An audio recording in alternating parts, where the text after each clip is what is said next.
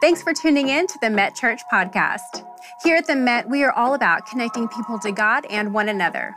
If you have any questions or want more information about what's happening here at the church, then head to our website at metchurch.com. We would love to stay connected with you throughout the week through social media, so be sure to connect with us on Facebook, Instagram, and Twitter. Now, enjoy the message. All right, how's everybody doing this morning? Yes, I love the energy. That was awesome. We are so glad that you're here. We're glad that you're watching online. And as we get started, I want you to think about something real quick.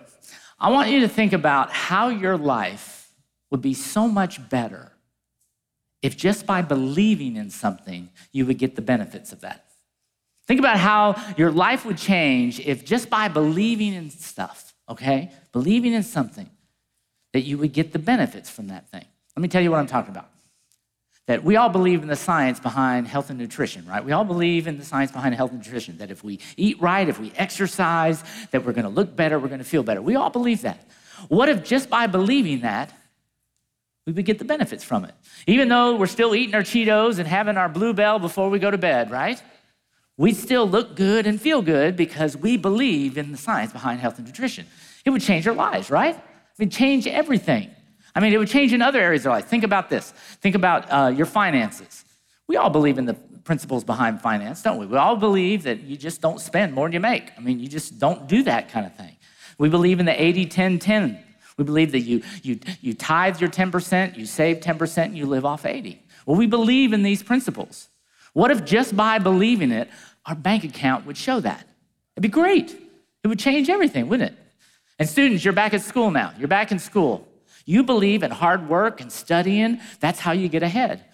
What if just by believing that, your grades would reflect that? I mean, it'd change your life, wouldn't it? I mean, it'd change everything. Now, here's the thing.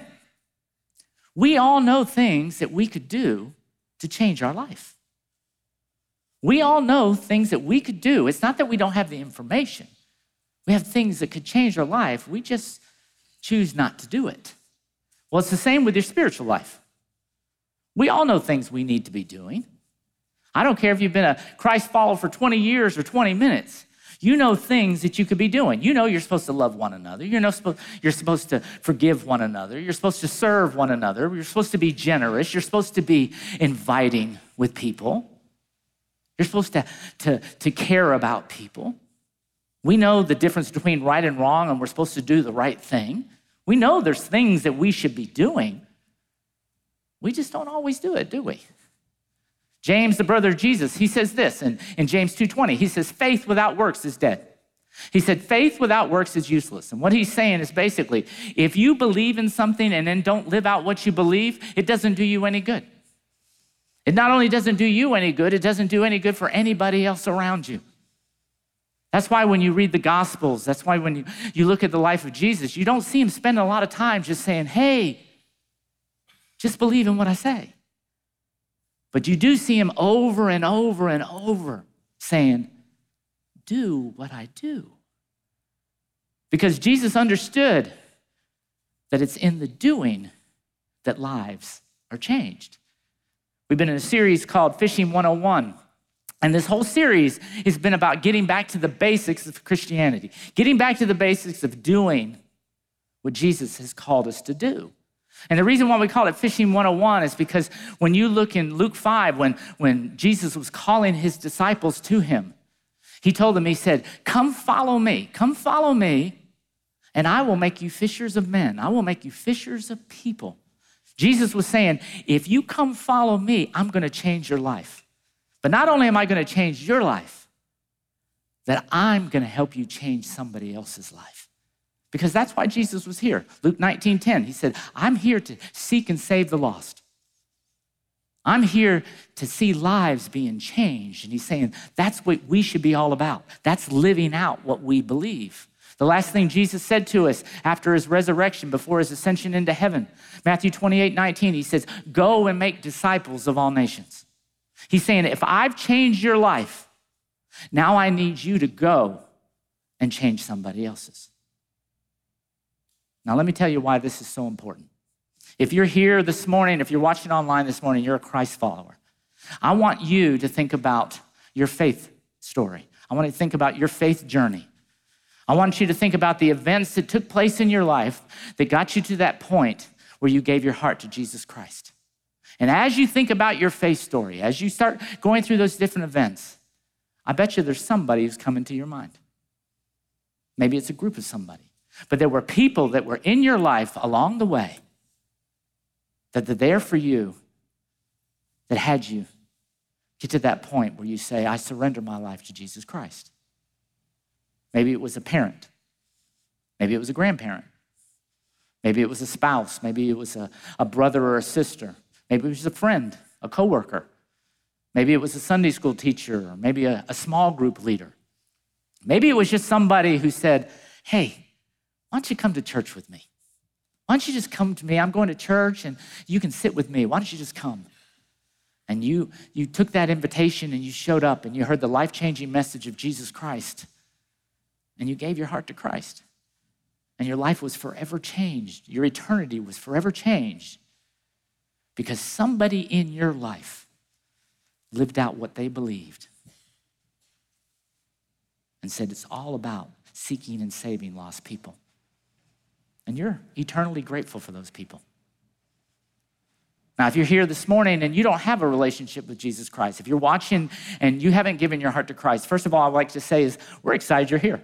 We are so glad that you're here. We're so glad that you're watching and because that's what we do as a church. That's what we exist, is to have you here. We hope you feel welcome and we hope you feel at home. But I want you to think about something.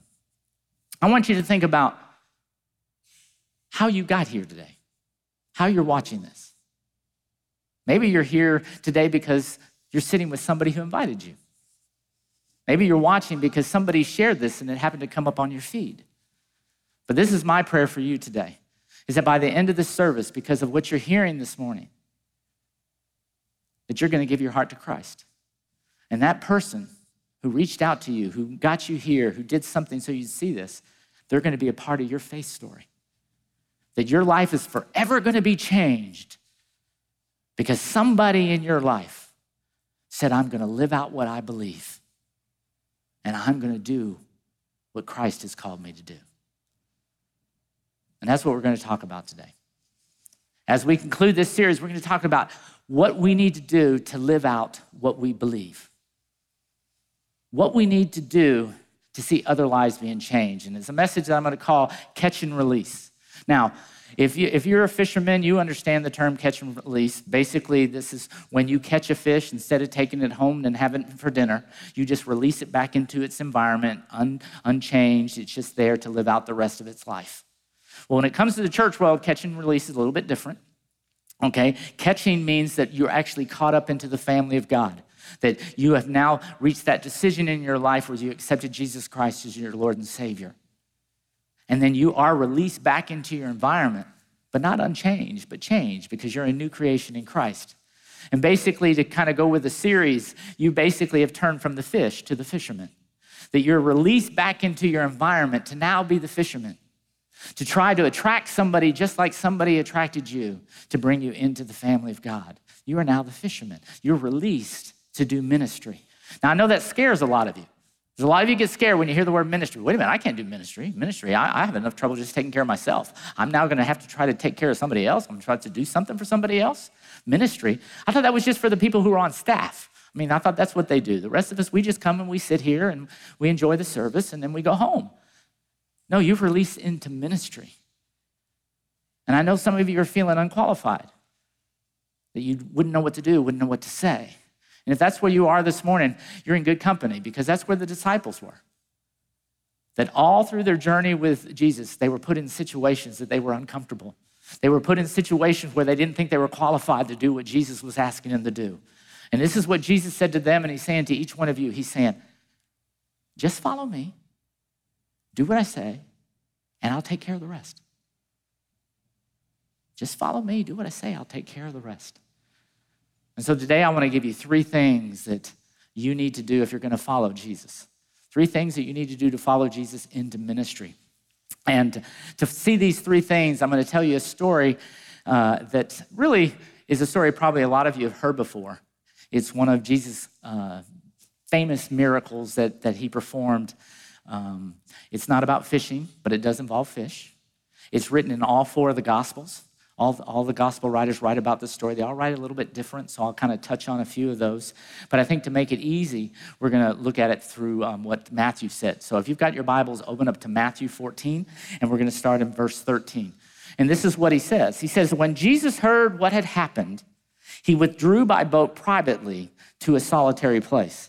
And what Jesus heard was that John the Baptist was dead. That's what Jesus heard. And so he was drawing away.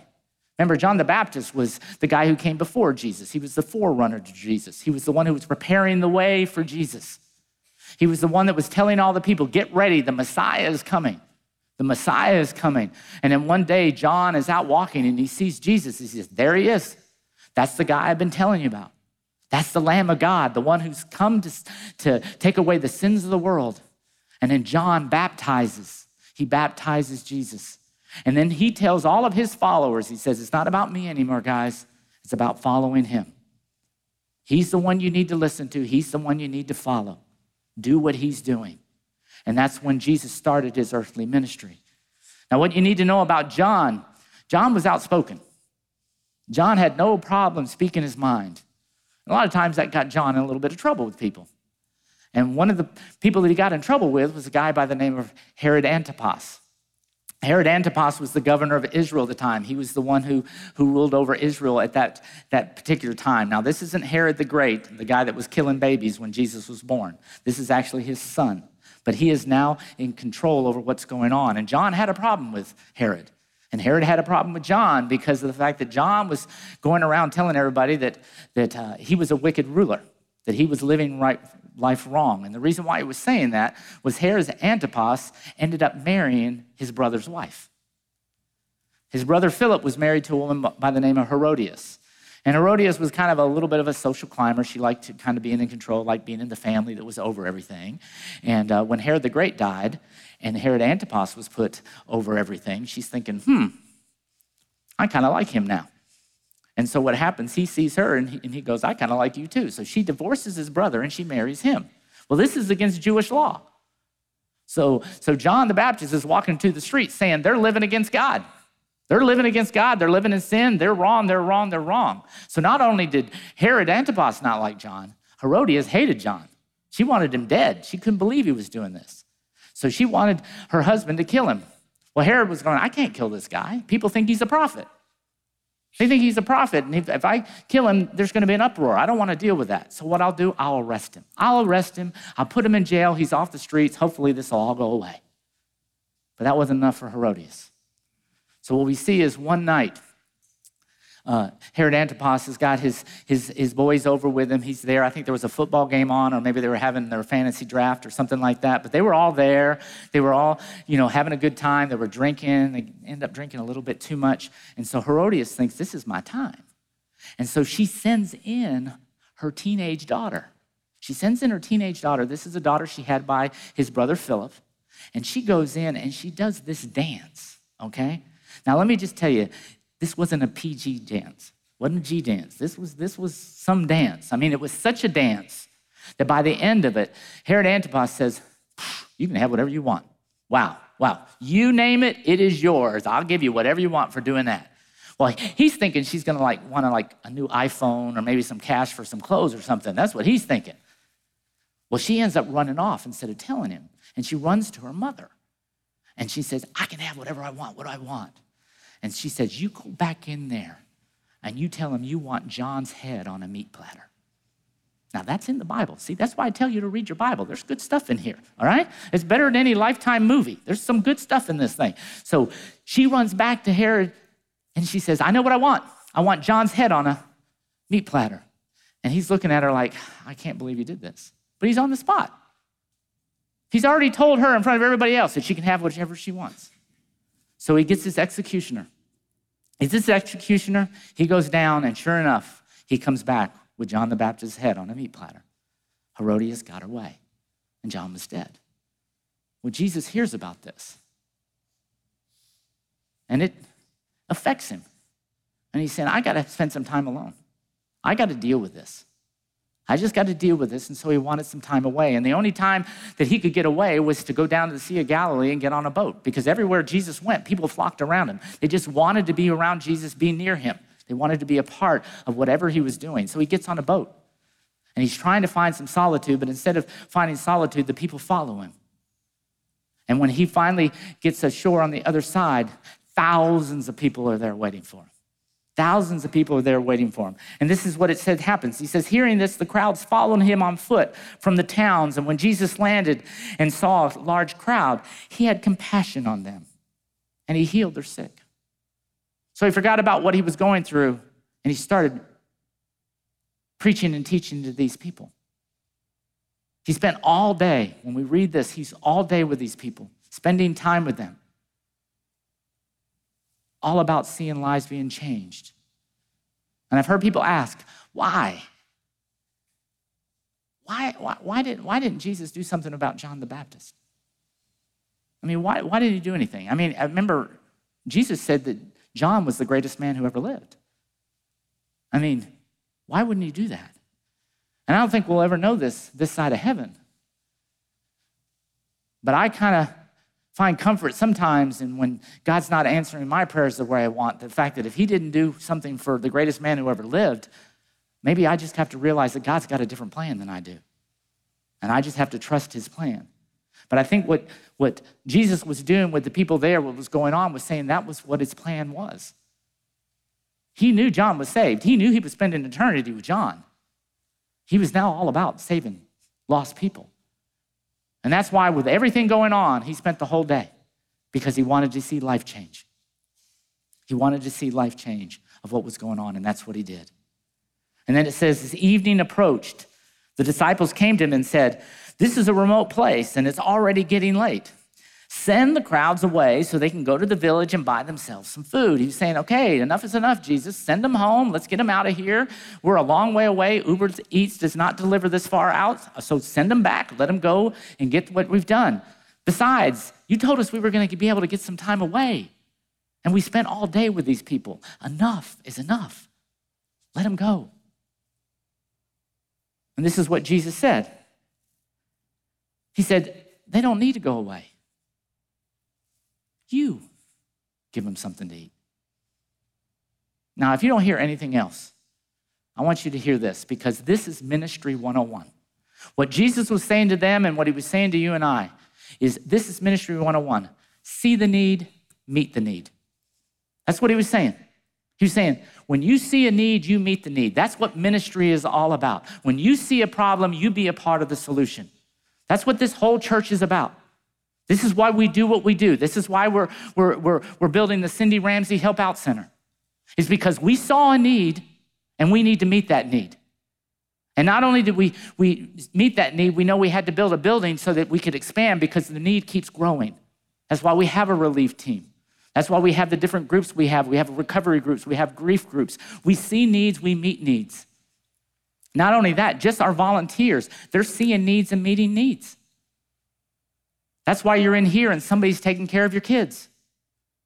Somebody helped you get into the building to feel at home, because these are needs. We want you all to feel welcome. It's all about ministry. That's what he's saying. That's what ministry is, seeing a need and meeting a need. Now, when you read about this story in one of the other Gospels, in the Gospel of John, John writes about what Jesus said a little bit different. What he said was, Jesus said this to test them. See, it says that Jesus knew what he was going to do. Jesus already had this whole thing figured out. And that's one of the things we all need to realize, is everything we go through, Jesus already has it figured out. But he said this to test them, because he was trying to see if they would trust him.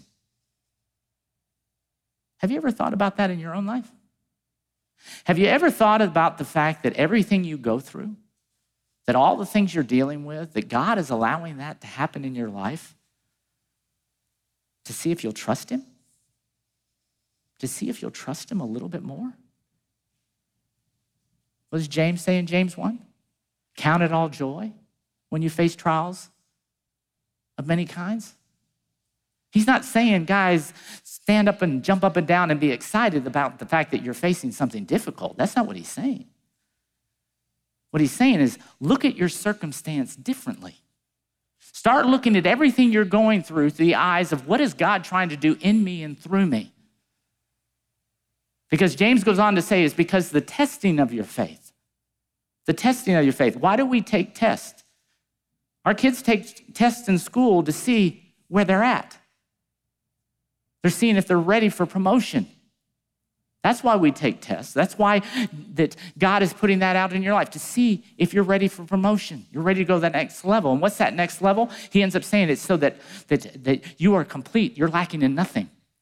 And what he's talking about is you're coming to that place in your life where you have absolute trust.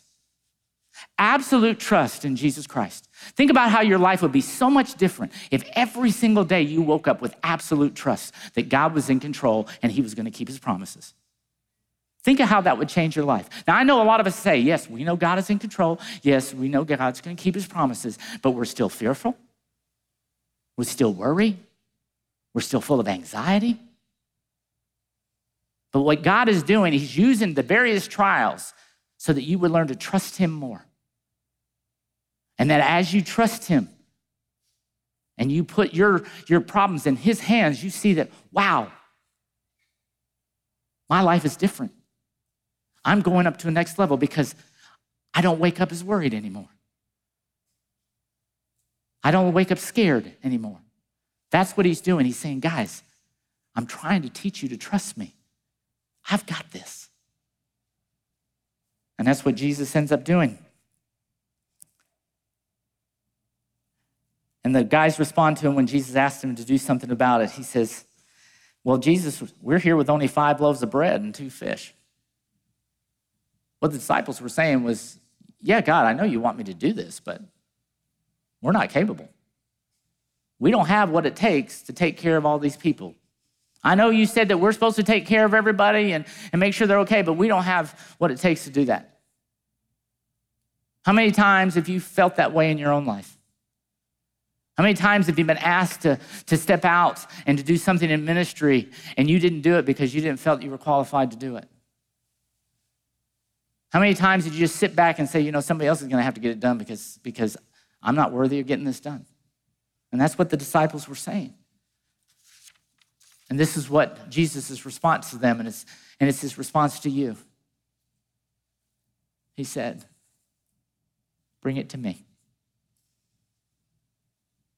He said, bring it to me. And that's the first point if you're going to go into ministry, that you're going to be a part of living out what you believe. You got to give up what you have. You got to give up what you have to Jesus. 1 Peter 4:10, it says, each of you has received a gift. Use it to serve one another as good stewards of God's varied grace. Do you realize that God has gifted you with something that can impact somebody else's life? God is giving you an ability, giving you a gift that can change somebody else's life. And he's saying, if you give that up to me, life change is going to happen. You're going to impact somebody. Something is going to be done because of the fact that you gave up what you had to me. And I know a lot of you are sitting here going, I don't have anything to offer. I don't have anything to offer. I don't have anything to do. Well, yes, you do. Because God said, and if you just offer yourselves to God, you're going to see how you're going to participate in ministry. Now, we call this story the feeding of the 5,000. Now, in reality, there was more like 15 to 20,000 people there because what happens is they only counted the men when they were talking about that. They didn't count the women and children. And if you read in the book of John with this part, when it gets to that, the reason why the disciples had 5 loaves of bread and 2 fish was because a boy heard what was going on and he offered up it to him. He offered it to him. So when you don't think you're enough, you got to realize that the miracle happened because somebody they didn't count gave up what they had. You might not think you count, but when you give up what you have to Jesus, the miracle is going to happen. And that's what they did. Give up what you have. And then it says, as he directed the people to sit down, Jesus told everybody to sit down on the grass. And he took the 5 loaves and the 2 fish, and he looked up to heaven, and he gave thanks and broke it. And then he gave them to the disciples, and the disciples gave them to the people. The miracle happened because they gave up what they had to him. And in Jesus' hands, this is when they had enough to reach the people. And that's the second point, is you got to give in. Once you give up, you got to give in. Remember, the disciples didn't want to help. The disciples wanted to get on a boat and get out of town. They wanted everybody to leave. They were done. They're going, we've already taken care of these people. All we need to, they can just leave. But they listened to what Jesus asked them to do. It kind of reminds me of when Bill started the series back a few weeks ago when he talked about Luke 5, when Jesus called the disciples. Remember when he called the disciples, what he said to Peter? He said, Peter, go out and let down your nets. Wade out into deeper water and let down your nets. And Peter looks at him and goes, Jesus, you're kidding me. I said, we've been fishing all night. We hadn't caught anything. This isn't worth it. I mean, you don't fish during the day, Jesus. It's not going to help, okay? It's not going to do anything. But then Peter says this. He says, nevertheless, I'll do it because you say so. That's giving in. It's saying, God, I can't believe you're asking me to do this. I can't believe you're asking me a part of something like this. I can't believe you want me to take care of kids. I can't believe you want me to lead teenagers. I can't believe you want me to lead a small group. I mean, that doesn't even make any sense. But nevertheless, if you say so, I'm going to do it. I'm going to do it. That's living out, not my will, but yours. That's living out Proverbs 3:5. It's saying, trust in the Lord with all your heart. Don't lean on your own understanding, because guess what? You can talk yourself out of a lot of things. And that's why you have to give in to what Jesus wanted. I look at my own life in ministry. I look at everything that I've been asked to do. I don't feel I was ever qualified for anything I was asked to do. When I was asked to do it, I never felt qualified. Right out of high school, I was asked to be a youth director. I hadn't been a Christ follower very long. And now I'm leading kids who knew Jesus longer than I did. And then my first full-time ministry job that I was given was to be the worship pastor at one of the largest churches in America. Everybody on staff, everybody that I was over, knew a lot more about what they were doing than I knew about what I was doing. And then I was asked to lead a worldwide TV and radio ministry. It was on-the-job training. I didn't know what I was doing. I didn't know what was going on. And then I got here to the Met, and I've been here a few years, and Bill asked me, he said, would you speak on a weekend? And I was like, I've been in full-time ministry for over 15 years, and I've never spoken on a platform before. But if you ask, okay, I'll just give up what I have, give in because you're asking me to do it, and I'm going to let God take care of the rest. That's how it works. That's how it works. You give up what you have. You give into what God wants you to do, and he'll take care of the rest. He's got it. And what we see is the miracle happened. The miracle took place. It says that they all ate. They were all satisfied. The disciples picked up 12 baskets full of broken pieces that were left over. It was such a miracle. Everybody was fed. They had leftovers. There was so much food left. And the number of those who ate was about 5,000 men, besides the women and children. Everybody was satisfied. Everybody was reached. And at that point, Jesus turned to the disciples and says, now we can go. And he put them on a boat, and he said, go ahead and sail off to the other side of the Sea of Galilee. I'll catch up with you. And he told the people that they could leave then, and Jesus went up to be alone and to pray. But what we find out is when the disciples were in the middle of the Sea of Galilee, a storm comes up. A storm comes up, and they're scared to death. But then another miracle took place, because who comes walking by but Jesus, walking on the water? And Jesus looks at him and says, calm down, guys, calm down. It's all going to be okay. I'm here. Just relax. And Peter looks at Jesus, and he says, if that's you, have me come to where you are. Now, when I hear that story and I read that, I always think to myself, who would say that? I mean, I'm thinking if I'm in this boat, at least I'm not in the water. I mean, yes, I'm being tossed and turned. It's all over the place, but I'm not in the water.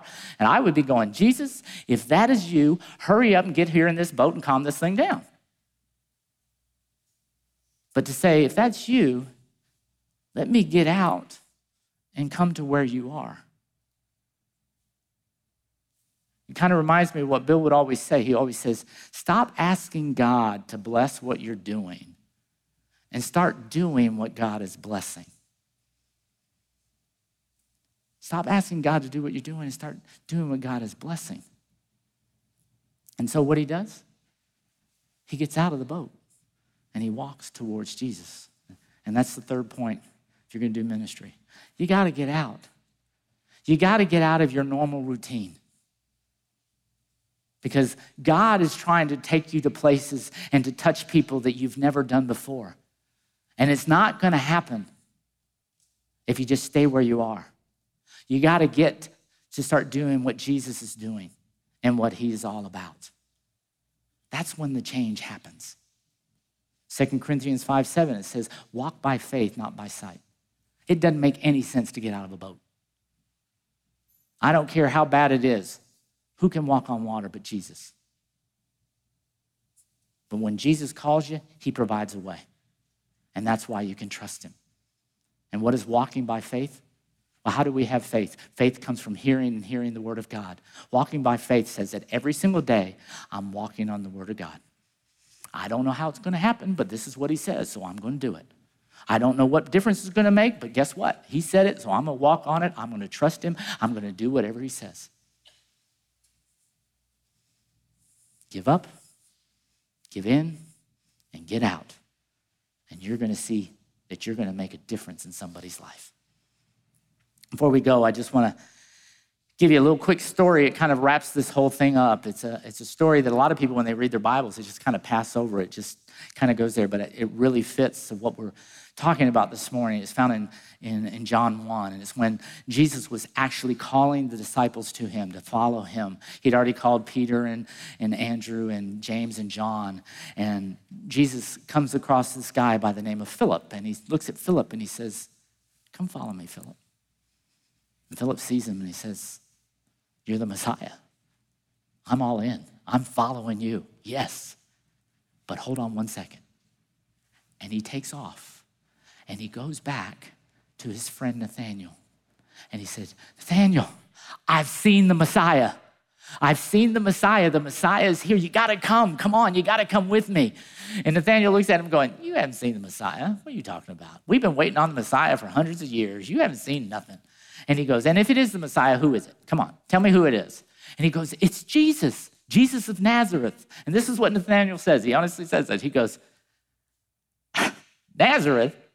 Does anything good come from Nazareth? Are you kidding me? The Savior comes from Nazareth? Really? Come on.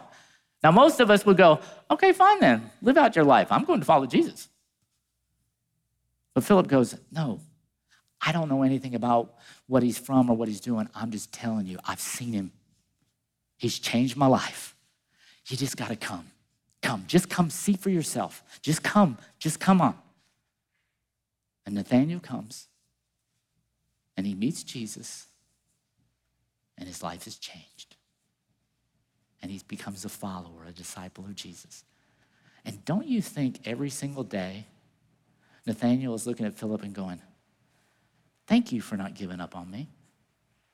I mean, I'm thinking about this story right here. He got to see Jesus take 5 loaves of bread and 2 fish and feed thousands of people. And I bet you when he's delivering the baskets of food to the people, he's looking at Philip and going, thank you for not giving up on me. That I get to be a part of this. That I get to be a part of all of this life change, this impact. Thank you. What you need to know is there's people out there that are dying for you to make sure you don't give up on them.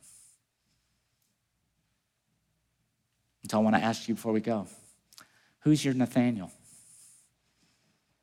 Who is God placed in your life that he's saying, don't give up on them. Get them to me. Who is it? We all have people in our lives that we know don't know Jesus.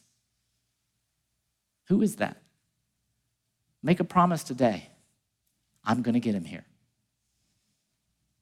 I don't know how I'm going to do it, but I'm going to give up what I have to you, God, to make it way. I don't know how I'm going to do it, but I'm going to give in because that's what you've asked me to do. And God, I'm going to get out of my normal way of living, and I'm going to do something to make an impact. Get him here. Because if you do that, you've got somebody who's going to be eternally grateful, going, thank you for not giving up on me. Thank you for being a part of my faith story. Just remember that. Let's pray. Dear Heavenly Father, we do thank you so much for never giving up on us. That you saw the need and you met that need. You saw us lost in our sin.